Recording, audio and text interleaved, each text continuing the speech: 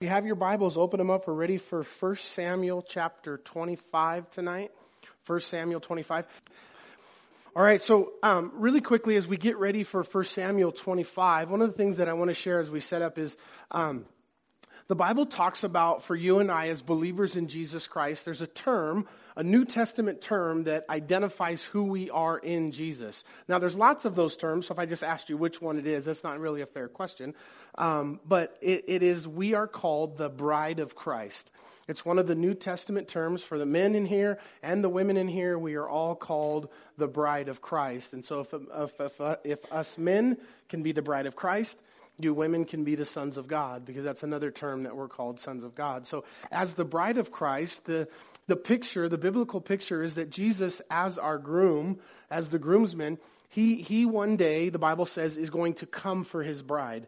Now us as the bride of Christ, there's a beautiful biblical picture, a model of a Jewish wedding that's a prophetic model of Jesus returning for his bride. The model is the way that God set up in Jewish cultures and customs to this day, the way that, and probably more so in ancient customs, but still somewhat followed today as much as possible. But in a Jewish wedding, that most of there were arranged marriages, and then they could arrange the marriage, like Joseph and Mary, the Bible says they were betrothed to be married. They could have been betrothed. Their parents could have made the arrangement and agreement when they were like in kindergarten. Can you imagine being like in first grade and telling your buddies, hey, that's my wife over there, you know? And then you go through this long betrothal period, and then eventually you get to what's more like our engagement period. And when they get engaged, then the husband goes and he begins to prepare a house that him and the bride will live in. And the father, who is the patriarch of the house, is the only one who knows when the wedding day is. And everybody has to be ready. And so for a season, the groom is preparing the house. And oftentimes in Middle Eastern cultures, to this day when you go to Israel, you'll see houses built, and they built them all with flat roofs. And on top of the roof is long pieces of rebar sticking out on top of the roof. And you're like, why did they leave a bunch of rebar sticking out of that brand new house?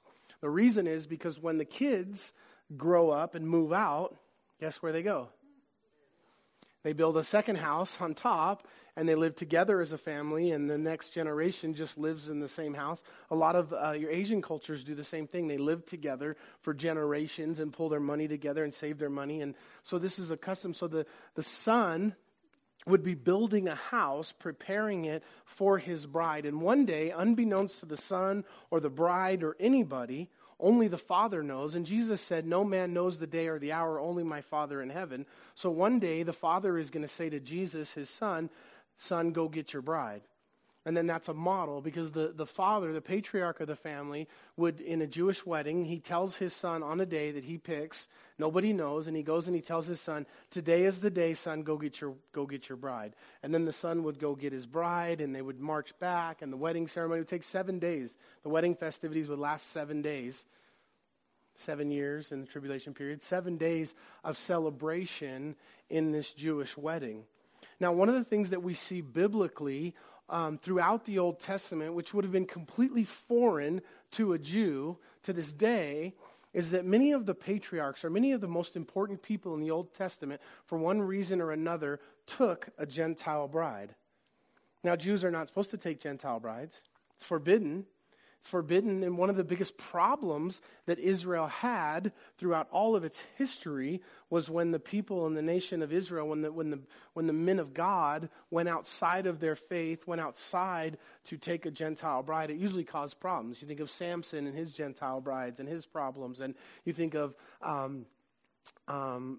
Barak and the prophecies, and I'm trying to think of the name, but you remember there's the story of Balaam. That's what I'm thinking of, Balaam and Barak. Balaam was a Jewish prophet, and a pagan king came to him and said, I'll pay you big money if you'll curse the nation of Israel. And Balaam said, I can only say what God puts in my heart. I'll open my mouth and begin to prophesy, but only what comes out is what God gives me.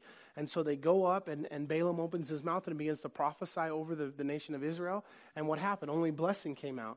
And the pagan king tells Balaam, he says, you fool, I can make you very, very rich if you do this. And so Balaam goes to the Lord and he says, Lord, can I do this? And the Lord says, no. And he goes back and he keeps asking the Lord. And then the king is putting pressure on him and offering him lots of money. So he tries a second time and only blessing comes out. And then he goes back to the king and he wants to cash in on this reward that the pagan king is offering Balaam. And do you remember the story? Jesus says in the book of Revelation, cursed is the doctrine of Balaam. So the doctrine of Balaam was this king, this Hebrew king. He went back to the pagan king and he said, I cannot curse the people of Israel. He said, every time I open my mouth to curse them, only blessings come out. But here's what you can do to curse them. Send your women from your pagan women from your tribe, scantily clad, through the camps of Israel and have them seduce the young men in the camp of Israel and lie with them. And then when these young men of Israel go into these pagan women, God will then have no choice but to curse them for their sin. And that's exactly what the pagan king did. He sent the young girls scantily clad through the camp of Israel. The young men were attracted to their flesh, and they sinned against God. And then God had to judge and curse his own people. So you see that curse throughout the Old Testament over and over and over again, lots of cases. But again, coincidentally enough, interestingly enough, there are many times where it's sanctified and it's blessed and it's God ordained, where God sees fit that one of the Jewish patriarchs takes a Gentile bride. Can you think of any famous Gentile brides in the Old Testament? Well, there's lots, but I think we think of Rahab. Rahab was from Jericho, and she was a pagan and a Gentile. And at the time that she was helping the spies, she was still the harlot Rahab. Well, the interesting thing about the harlot Rahab is she goes on and she becomes in the genealogy of Jesus. And so at some point, she left her old lifestyle. She got her life right with God. She got married to a Jewish husband and had kids. And those kids had kids that had Jesus. And so Rahab is this Gentile woman who is in the line of the genealogy of Jesus. And then we have, Zipporah, the wife of Moses. And Moses is the one that God brought the law to. Do you remember when Moses left Egypt? He was wandering around in the wilderness for 40 years, and he took a Gentile bride. And then we have Joseph, and Joseph was in Egypt when God brought his bride. And Joseph's bride was an Egyptian Gentile bride who had 2 kids who became the fathers of 2 of the main tribes of Israel to this day. The tribe of Ephraim and Manasseh were the 2 kids of Joseph, which are 2 of the 12 tribes of Israel.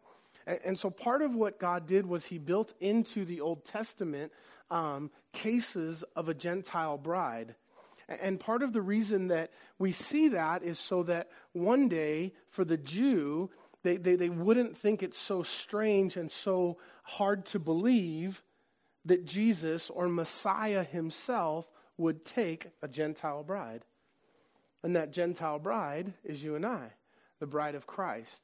And so we kind of brings us into our story today. In chapter 25, beginning in verse number 1, it says, Then Samuel died. Somebody say, uh-oh. And the Israelites gathered together and lamented for him and buried him in his home in Ramah. And David arose and went down to the wilderness of Paran. So that's just kind of all it really says about Samuel. Now, Samuel was a prophet in Israel for many years and used of God. And this comes to the end of Samuel's life, and Samuel dies. And then in verse 2 it says, Now there was a man in Moab, different story now, whose business was in Carmel. And the man was very rich, and he had 3,000 sheep, 1,000 goats, and was shearing his sheep in Carmel. And the name of the man was Nabal, and the name of his wife was Abigail. And she was a woman of good understanding and beautiful appearance, but the man was harsh and evil. So the Bible cannot exaggerate. And for the Bible to say about Abigail that she was beautiful, the Jews have in the Talmud, in the Jewish traditions, that they have the 5 most beautiful women in human history, and they have Abigail listed as one of the 5 most beautiful women in history. And the Bible says of several other Old Testament women that they were beautiful, Rachel and Sarah, and there's 2 others I can't remember, where God records that these women were very beautiful. And so Abigail, according to the Lord in the Bible, was a beautiful woman. She was smart, because she had good understanding. So not only was she beautiful, she was wise. But her husband, the man Nabal, was harsh and evil in his doings, and he was of the house of Caleb. Now, Nabal's name means fool.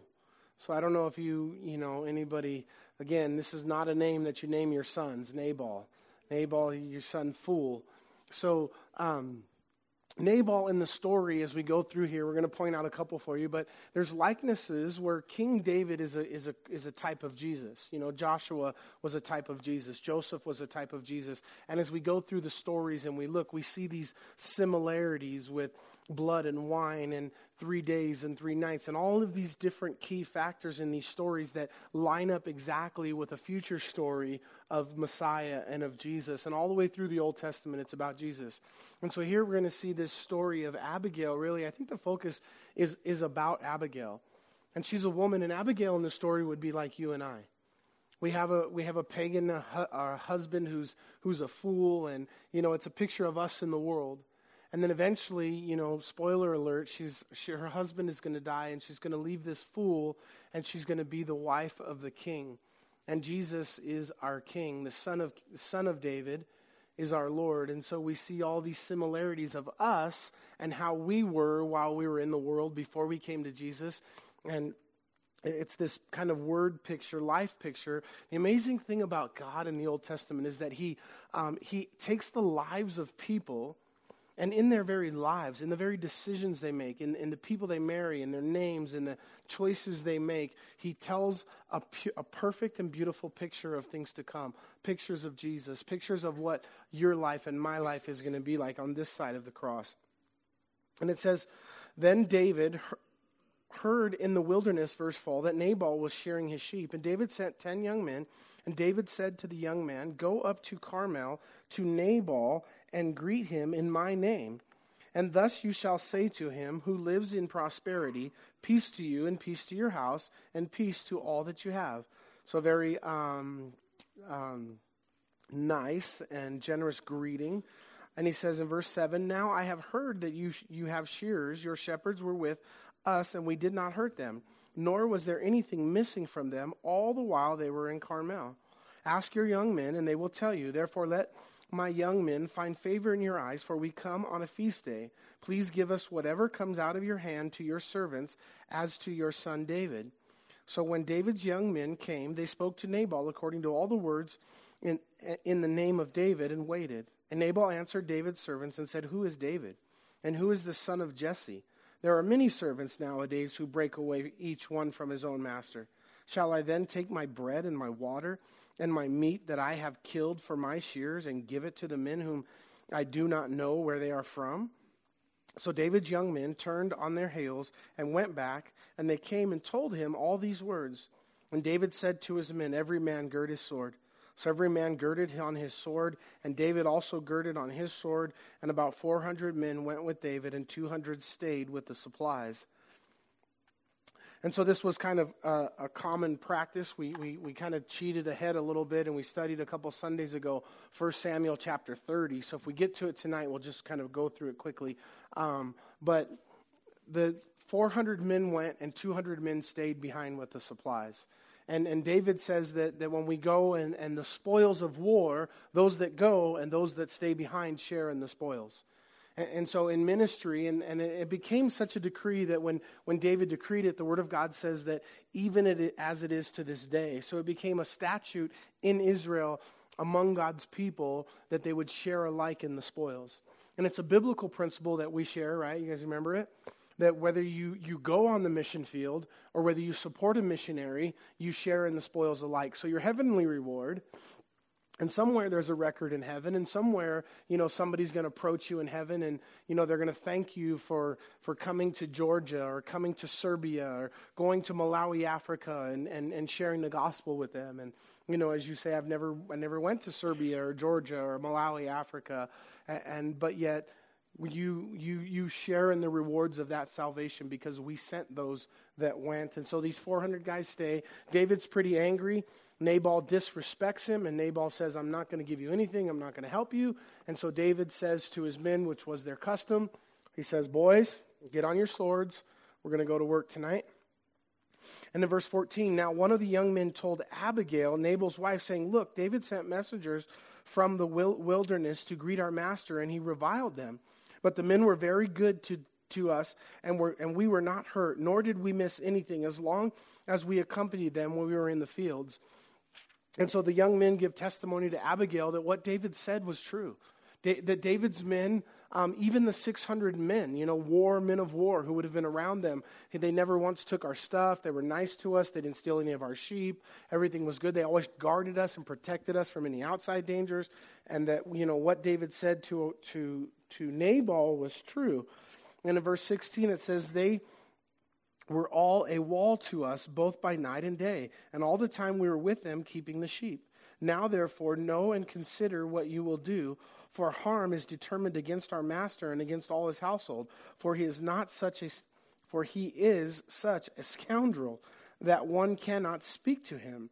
So even the young men were like, this guy is so foolish that nobody can speak wisdom to him. And he's so greedy and such a scoundrel that none of us can go to him and talk some sense into him. And then Abigail made haste and took 200 loaves of bread, 2 skins of wine. Whenever you see bread and wine together, it's always a reminder of the body and the blood of Jesus Christ. 5 sheep already dressed, 5 seahs of roasted grain, 100 clusters of raisin, and 200 cakes of figs, and loaded them on donkeys. And she said to her servants, go on before me. See, I am coming after you. But she did not tell her husband Nabal. So it was, as she rode on the donkey, that she went down under cover of the hill, and there were David and his men coming down toward her, and she met them. Now they were coming down toward her with the intent to do what? They were on their way to kill, right? They were girded with battle array, and they were ready to come and kill Nabal and his men and take everything. And she said to her servants, in verse 21, now David had said, surely in vain I have protected all that this fellow has in the wilderness, so that nothing was missed of all the belongings to him, and he has repaid me evil for good. May God do so, and more also to the enemies of David, if I leave one male of all who belong to him by morning light. David said, I'm going to kill every single one of them. So David was scorned. David is really in a place in his life right now. We're going to see kind of really highlighted in the next couple of chapters that David was in a low spot in life. David was making a living by raiding. He was killing everybody in the villages as he went through and raided these villages because he didn't want word to get back to where he was. And so David was serious, and he meant it, and he was upset, he was disrespected, and he was going to kill every one of the men. And he said, moreover is going to happen. Let me die and all my men if we don't fulfill this word, and by morning every one of them will be dead.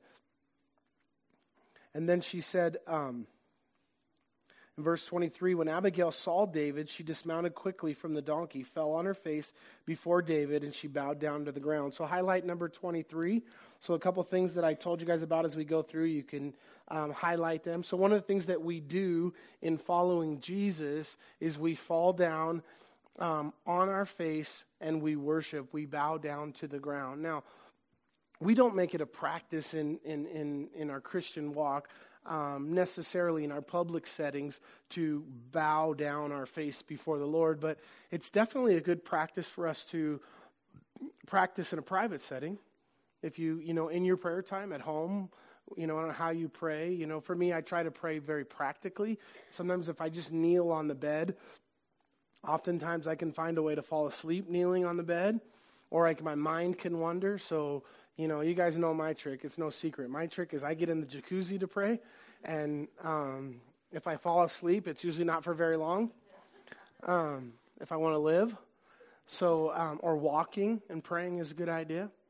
But, in Islam, and we don't see it too much here. I don't remember ever really seeing it. But if you travel and you go anywhere else in the world, even in Israel and other places, there's a Muslim call to prayer 5 times a day. And no matter where they are, so we'll be in a shopping mall area. And at the Muslim call to prayer, the exits will start be flooding with guys that are coming out, because they'll come out to the exits or the streets or wherever they are if they have a place, and they lay their mats on the ground. And they get down and they kneel on their knees and they bow their face and their hands to the ground. And I was talking to a Muslim one time, and he told me that they're more spiritual than we are because they do this practice. And because they pray 5 times a day, and in the Jewish culture, Daniel prayed 3 times a day, and they say, oh yeah, we got that beat. We pray 5 times a day, so we're more spiritual than you. And they bow down, and, they put their face to the ground. And, Jesus said, when you pray, not if you pray, but when you pray, to go into your closet, close the door, and don't let... and when your Father, who sees you in secret, will reward you in openly. So the reality is nobody should really know how much we pray or if you bow down or how you pray, because really we're told as Christians that we're supposed to do it in private anyways. The whole display of someone coming publicly and bowing down and making this public display, if people walk by and say, oh wow, look at you, you're bowing down before the Lord and you're praying, you're so holy. Jesus said, I hope you enjoy that, because that's all the reward you're going to get is the praise of that person. But if you do it alone and only God sees you, then your reward waits for you in heaven. But, the word worship is what it means. It's the idea, and I think it's at sometimes like, in your private life and in your devotional life to bow your face to the ground, because worship is to prostrate oneself before a deity or a God. That's what the definition of the word means. And to prostrate one is, hands to the ground, face to the ground, forehead to the ground, nose to the ground. And so not really a comfortable way to pray. I wouldn't recommend staying there very long. But, what's cool too about Jesus is that Jesus is more interested in that you're bowed down this way in your heart. So you can be in any posture you want. And if your heart is prostrated, if your heart is bowed down before the Lord, Jesus honors that just as much as you getting down and actually putting your face on the ground. There's nothing, you don't get any brownie points for it, unless it's just a true reflection of your heart. But she bows down and she worships. Again, we're looking at Abigail as a picture of us coming to Jesus, leaving the world, a pagan husband, a life with a fool, and the things of Satan, and coming unto the King of Kings, the Son of David. And so one of the things that we can highlight here was that she bowed down. The Bible says that every knee will bow and every tongue will confess that Jesus is Lord, to the glory of God. We talk about this often, right? Because I don't care how bad or how good you are, one day you're going to see Jesus face to face, and he's not going to force you, but your natural, spontaneous reaction is going to be to bow down when you see the glory of Jesus standing before you. And every knee will bow and every tongue will confess. So when Hitler died and he saw Jesus, he said, oh, Jesus is Lord, to his chagrin, but not unto salvation. Didn't change his salvation. It's not going to change his eternal destiny. But he would have recognized and submitted. So the wisdom is for those of us who willingly bow down now and confess with the mouth. And in verse 24 it says, so she fell at his feet and said, oh my Lord, on me let this iniquity be. And please let your maidservant speak in your ears and hear the words of your maidservant. So she begins to pray. She takes responsibility for her own actions. She doesn't say, she says, let it be on me. I'll take full responsibility for the choices that Nabal made and what happened in the world. And she repents in that instance. And then in verse 25, she says, please let not my Lord regard this scoundrel Nabal, for his name is, so is he, fool. Nabal is his name, and folly is with him. But I, your maidservant, did not see the young men of my Lord whom you sent. Therefore, my Lord, as the Lord lives, and as your soul lives, since the Lord has held you back from coming to bloodshed and from avenging yourself with your own hand, now then let your enemies and those who seek harm for my Lord be as Nabal, fools. And now this present which your maidservant has brought to my Lord, let it be given to the young men who follow my Lord. Please forgive the trespass of your maidservant, for the Lord will continually make for my Lord an enduring house, because the Lord fights the battles of the Lord. And evil is not found in you throughout your days. Now, the word Lord is used there a ton. When you see it Lord and it's all lowercase, she's talking about David, and it's a term of respect that she's using in calling David Lord. It's something that continued for hundreds of thousands of years, right? Where even in British cultures and, Middle Ages cultures, everybody was a lord. And so she calls David Lord. Sarah called Abraham Lord. And then when you see the capital L-O-R-D there, she's talking of Yahweh or Jehovah, the Y-H-V-H. Whenever you see that capital L, capital O, capital R, capital D in the Bible, that's the name of God, Y-H-V-H, the official name of God. We don't know how to pronounce it. Some pronounce it Jehovah, but Jehovah has to be wrong because there's no J sound in Hebrew. Some say Yahweh, maybe a little closer. And then it says, in verse 28, please forgive the trespass of your maidservant, for the Lord will certainly make for my Lord an enduring house, because the Lord, David, fights the battles of Yahweh, and evil is not found in you throughout your days. Yet a man has risen to pursue you and seek your life, but the life of my Lord David shall be bound in the bundle of the living with the Lord Yahweh your God, and in the lives of your enemies, and he shall sling out as from the pocket of a sling. So she recognizes the Father in all of this. She recognizes the will of God and the divine sovereignty of God over this whole situation.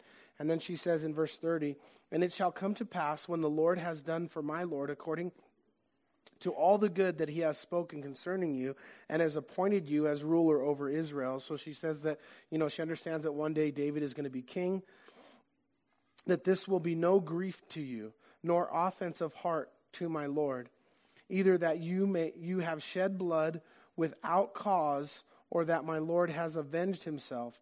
But when the Lord Yahweh has dealt well with my Lord David, then remember your maidservant. Verse 31. So, Abigail, being a beautiful woman, and David, no doubt, attracted to her. Later, the story's going to go, and thankfully, there was no funny business going on during this time. She was a married woman. She behaved herself wisely, and she's even telling David that, when this situation dies, and if you have grace today, one day you're going to be king, and when you're king, please don't go back and and remember that you owe Nabal some kind of debt of doing him harm, that even in the future that you would forgive my husband Nabal. So she's still lobbying as a good wife, as a good person for her husband Nabal. And then she tells David to remember her in that time, remember that, her maidservant. And it says, then David said to Abigail, blessed is the Lord God of Israel who sent you this day to meet me. And blessed is your advice, and blessed are you, because you have kept me this day from coming to bloodshed and from avenging myself with my own hand. For indeed, as the Lord God of Israel lives, who has kept me back from hurting you, unless you had hurried and come to meet me, surely by morning light no males would have been left to Nabal. So David received from her hand what she brought him, and said to her, go up in peace to your house. See, I have heeded your voice and respected your person. So David received those things, and he blessed her. And then verse 36, Abigail went to Nabal, and there he was holding a feast in his house like the feast of a king. And Nabal's heart was merry within him. That means he was drunk. Well, the next line says he was drunk. I guess it doesn't have to mean it. For he was very drunk.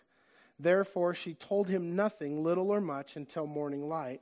And so Nabal, who is so foolish to not even perceive how he's offended David, the king, and that David was on his way, and doesn't have any idea what what Abigail just saved them of. And he's so arrogant that he's, rather than just, making some precautions just in case, or we have this situation that we should deal with, that we should look into, instead he goes home and he throws a party, and he gets so drunk that his wife can't even talk to him because he won't remember in the morning. And so verse 37 says, so it was in the morning when the wine had gone from Nabal and his wife had told him these things, that his heart died within him, and he became like a stone. And it happened after about 10 days that the Lord, capital L, capital O, capital R, capital D, struck Nabal and he died. So for whatever reason, the Lord judges Nabal for his foolishness, and the Lord takes his life. And so, one of the patterns of the Old Testament is that the judgment of God is very swift. And God oftentimes brings about his justice in these Old Testament stories on a different kind of time frame than he does today. Today, we don't necessarily always see the justice of God happen so quickly, to the point where we kind of long for God's justice.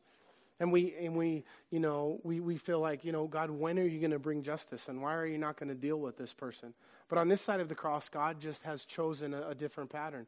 A pattern of grace and of mercy, and God one day will bring justice. But at the same time, the mercies of God are so that people will get saved. And had God brought justice to me when I deserved it, before I got saved, but by the grace and the patience of God, he waited for me.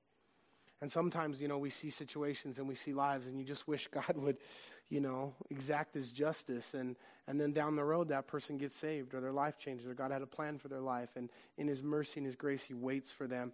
And so the long suffering of God and the justice of God, that some might get saved. But not with Nabal. Nabal dies in verse 39. So when David heard that Nabal was dead, what do you think David did? Nobody? He said, where is that woman? Go get me that woman. So David wanted Abigail, and without a doubt, he was impressed by her beauty. And but what's kind of cool? Like I read a commentary on this, and somebody was saying that Abigail behaved herself wisely, and again, there's no hint of any kind of funny business or anything going on as a married woman. She was married. David didn't mess with her as a married woman. He didn't break any rules or laws, except for that one little line where some of the Jewish scholars say that maybe she was being a little over the top, or maybe acting a little inappropriate as a married woman when she told David at the end there, remember me when you come back. Whether that's true or not, I don't know. But the good thing is, like I said, they honored the Lord, and they didn't behave foolishly, and they didn't get in the flesh. And then God dealt with Nabal and killed him. And so David heard Nabal was dead, and he said, blessed be the Lord who has pleaded the cause of my reproach from the hand of Nabal, and has kept his servant from evil. For the Lord has returned the wickedness of Nabal on his own head. And David sent and proposed to Abigail to take her as his wife. So David didn't waste no time, and he sent a proposal. How much of a baller are you? You don't even go yourself to propose. He just sent somebody. Go tell her to be my wife, and brought her some flowers or something. And but by the grace of God, David blessed the Lord because he didn't go and kill all the other men, and the other guys didn't have to die, and God dealt with just the fool himself, Nabal. And when the servants of David had come to Abigail at Carmel, they spoke to her, saying, David sent us to you and asked you to become his wife. And then she arose, bowed her face on the earth, and said, here is your maidservant, a servant to wash the feet of the servant of my Lord. And Abigail rose in haste and rode on a donkey, and attended by 5 of her maidens, and she followed the messenger of David and became his wife. So David also took, unfortunately, Ahinoam of Jezreel, so both of them were his wives. But Saul had given Michal, the daughter of David's wife, to Palti, the son of Lachish, who was from Galium. So by this point in David's young life, he had not become king yet. Abigail was his first wife, and then shortly after, Abigail was his second wife, and then he takes Ahinoam as his second wife. Okay, so Michal would have been his first wife, but he didn't have Michal. He wasn't with him. She was gone, so then he really had Abigail kind of as his first wife, and then he takes shortly after a second wife. But that woman, Michal, whom Saul promised to David, he never gave her to David, he gave her to somebody else.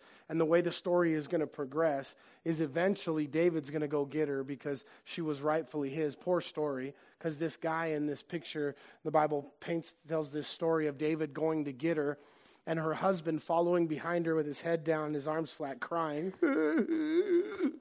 following her in this sad story of this wife that, but David, who Michal was promised to him. And then later, if you'll remember, what happens is Michal becomes a thorn in David's side and a flesh, and she's not a good wife to him, and she's, I don't know what the right word is, but she's trouble, and David brings the Ark of the Covenant back, and he's in a linen ephod, like he's in his wife beater and his boxers, and he's dancing in the streets and worshiping the Lord. And Abigail gets very offended because she's haughty, and her father was the King Saul, and she doesn't think that a king should behave that way. And David was just being undignified before the Lord and worshiping the Lord. And Abigail said, "Oh, wasn't the king lovely today in his ephod dancing in the streets?" And from that moment on, David never went into her again. And he didn't divorce her, wasn't the custom, but he never went into her again. But unfortunately, one of the rules for the kings was that the kings were not to multiply wives to themselves, they were not to multiply horses to themselves, and they were not to multiply silver and gold to themselves. And David and his son Solomon did all three. David more so on the wives' part, but Solomon really capitalized on all three: 1,000 wives, horse stables that were the most impressive horse stables in the world, and so much silver and gold that they stopped counting it. But God didn't want the king's hearts to turn towards any of these things. And again, I think it probably doesn't need mention, but we'll mention it one more time. The Bible records polygamy and the kings of Israel and the different places in the Old Testament, but the Bible never, not one time, approves of it or condones it. It's recorded because it happened, but it wasn't prescribed, it wasn't allowed, and it's not condoned in the Old or the New Testament. But when it happened, God recorded it. Now, chapter 26, 27, 28, and 29, more 27, 28, 29. 26 kind of sets it up, but this is the lowest point of David's life.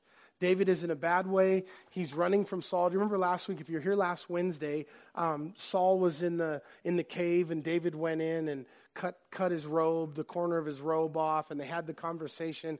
Well, David's in a season right now where he's running from Saul, and now we get what's going to sound like a story that we already read, but it's a different time. It's a second time, another time where David spares Saul's life. Very similar to the last story with a few different details, but we'll just go through it quickly. It says, "Now the Ziphites came to Saul at Gibeah, saying, 'Is David not hiding in the hills of Hachilah, opposite of Jeshimon?' Then Saul arose and went down to the wilderness of Ziph, having 3,000 chosen men of Israel with him to seek David in the wilderness of Ziph.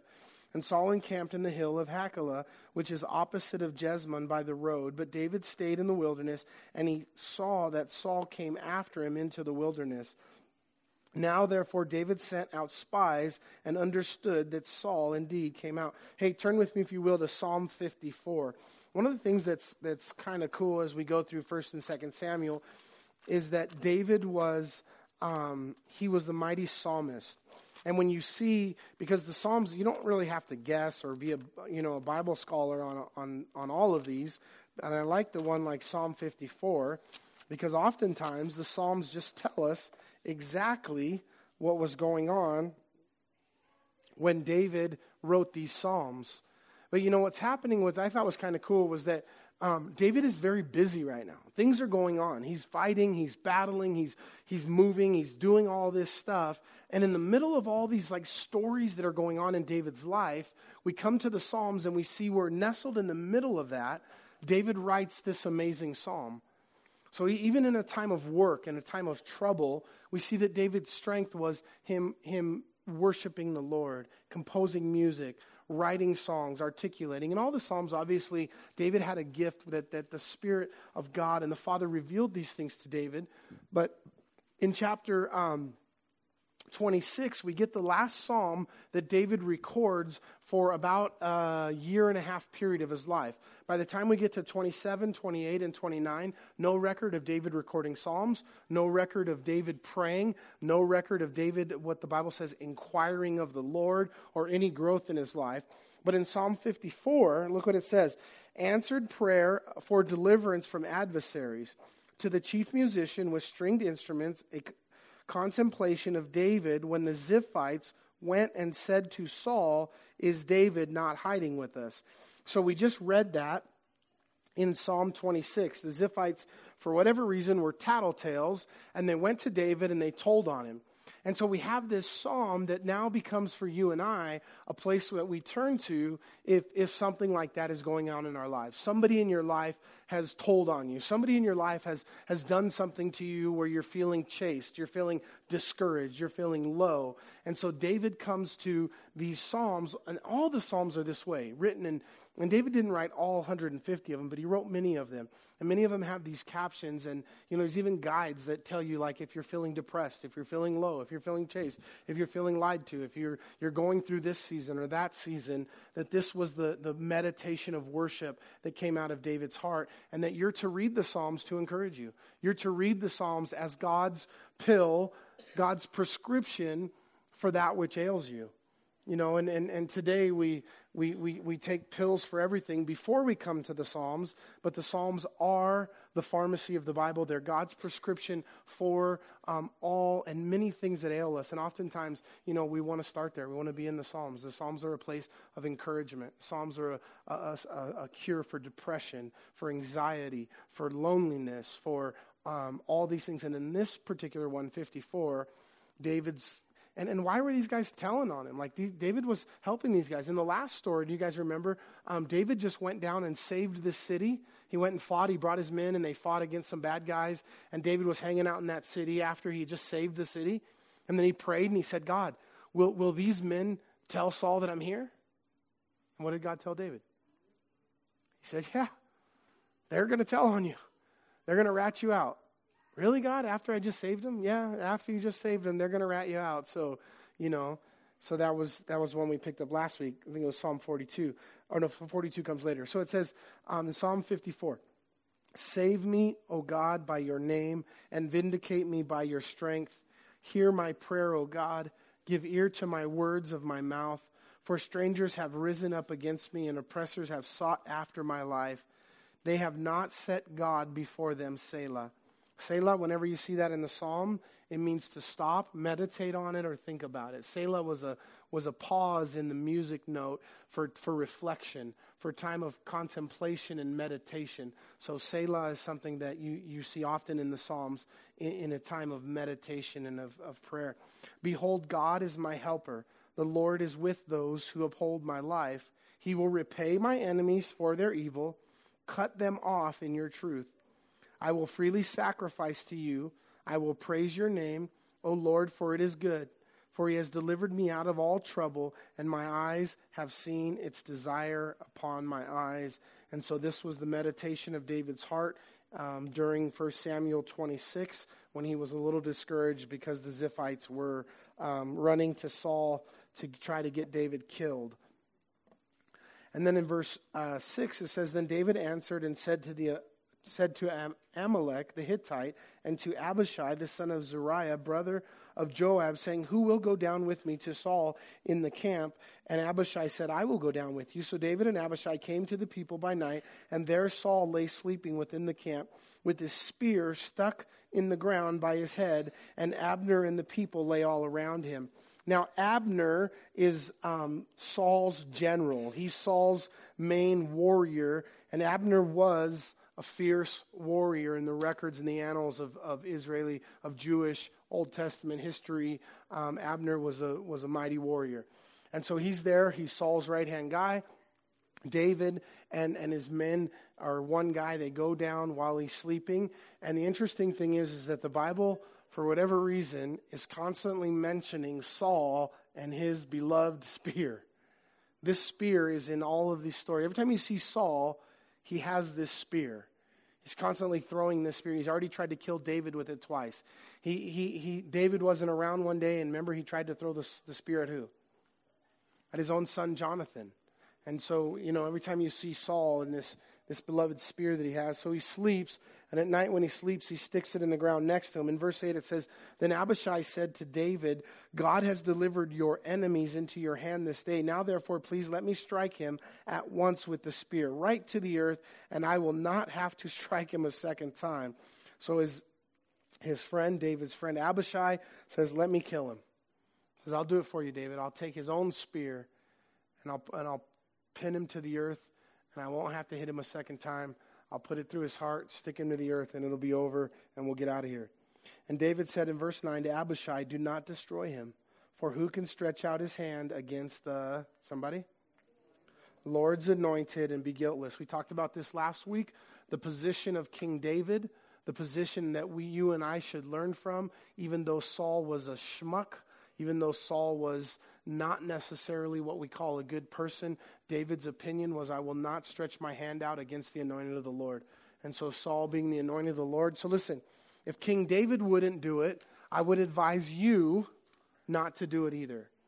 Do not raise your hand against the anointed of the Lord in any way. Let God deal with him as David did. And then in verse 10, David said furthermore, as the Lord lives, the Lord shall strike him, or his day shall come to die. He shall go out to battle and perish. And the Lord forbid that I should stretch out my hand against the Lord's anointed, but please take now the spear and the jug of water that are by his head, and let's go. You know, I don't know how reaching it in it is, but whenever I see these things, obviously I think of Jesus. You know, and Jesus was stuck with a spear in his side, and blood and water came out. And so here we have this spear and the water together as a future picture of the spear that would go into Jesus' side. So David took the spear and the jug of water by Saul's head, and they got away. And no man saw or knew it or awoke, for they were all asleep, because a deep sleep from the Lord had fallen on them. So now we get a little kind of insight in the story that God is with David. God is there protecting David, and he makes sure that nobody wakes up, and he makes sure that everybody stays asleep. So the Lord's protecting him in that moment. And now David went over to the other side and stood on the top of the hill afar off, and a great distance being between them. And David called out to the people and Abner the son of Ner, saying, Do you not answer, Abner? Then Abner answered and said, Who are you calling out to the king? So David said to Abner, Are you not a man? And who is like you in Israel? Why then have you not guarded your lord the king? For one of the people came to destroy your lord the king. So he's calling out Abner, the Saul's general, and he's saying, nobody's like you in all of Israel. Nobody's as bad and as tough as you are in all of Israel. And yet, where were you? I could have killed Saul the king, and you didn't protect him. This thing that you have done is not good.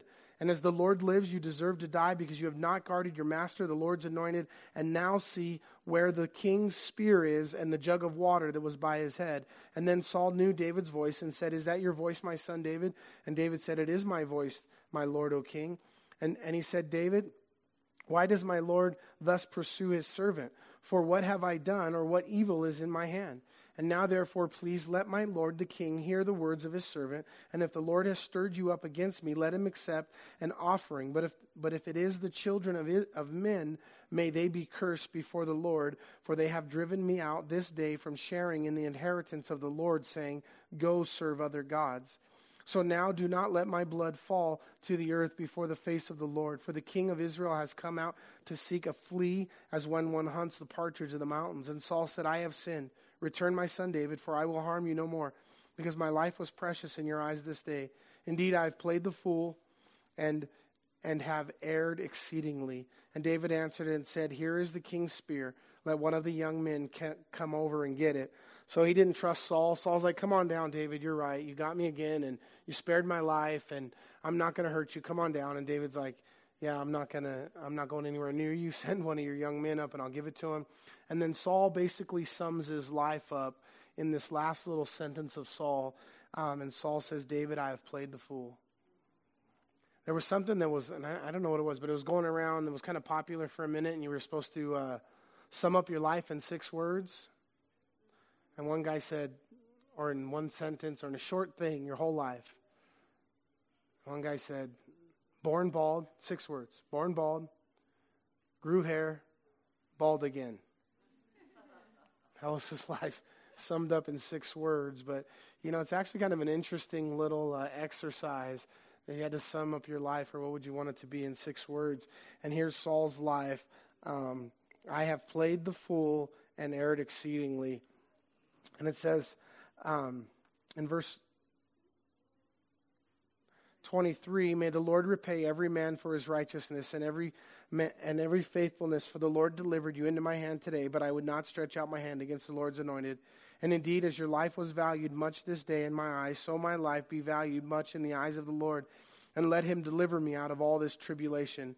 And Saul said to David, may you be blessed, my son David. You shall both do great things and also still prevail. So David went on his way, and Saul returned to his place.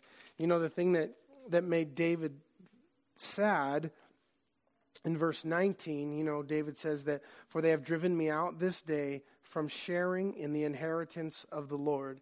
And so the thing that David shares with us here in this chapter, and we'll close with that. We're done. We'll pick up in 27 next week, but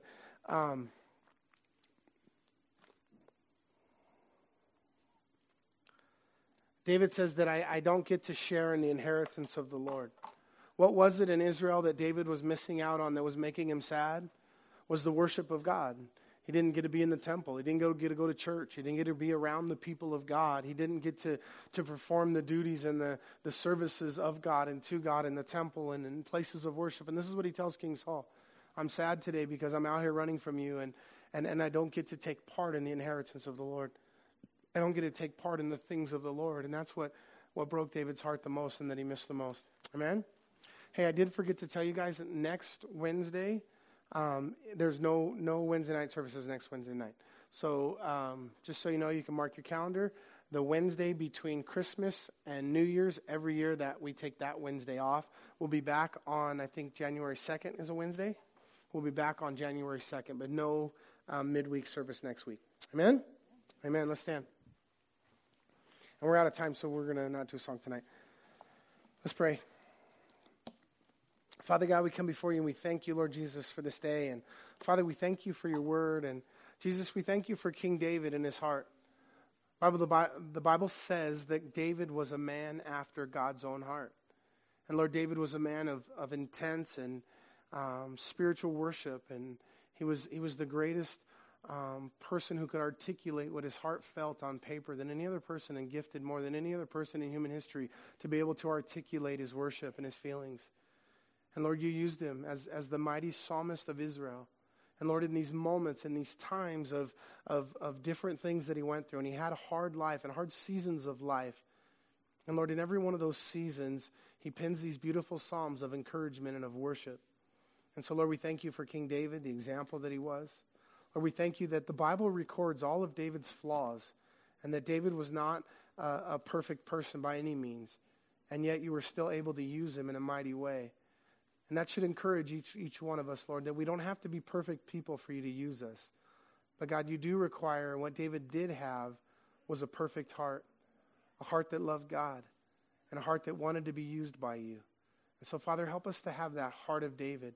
Help us to learn from his strengths, learn from his mistakes. And God, that you would bless.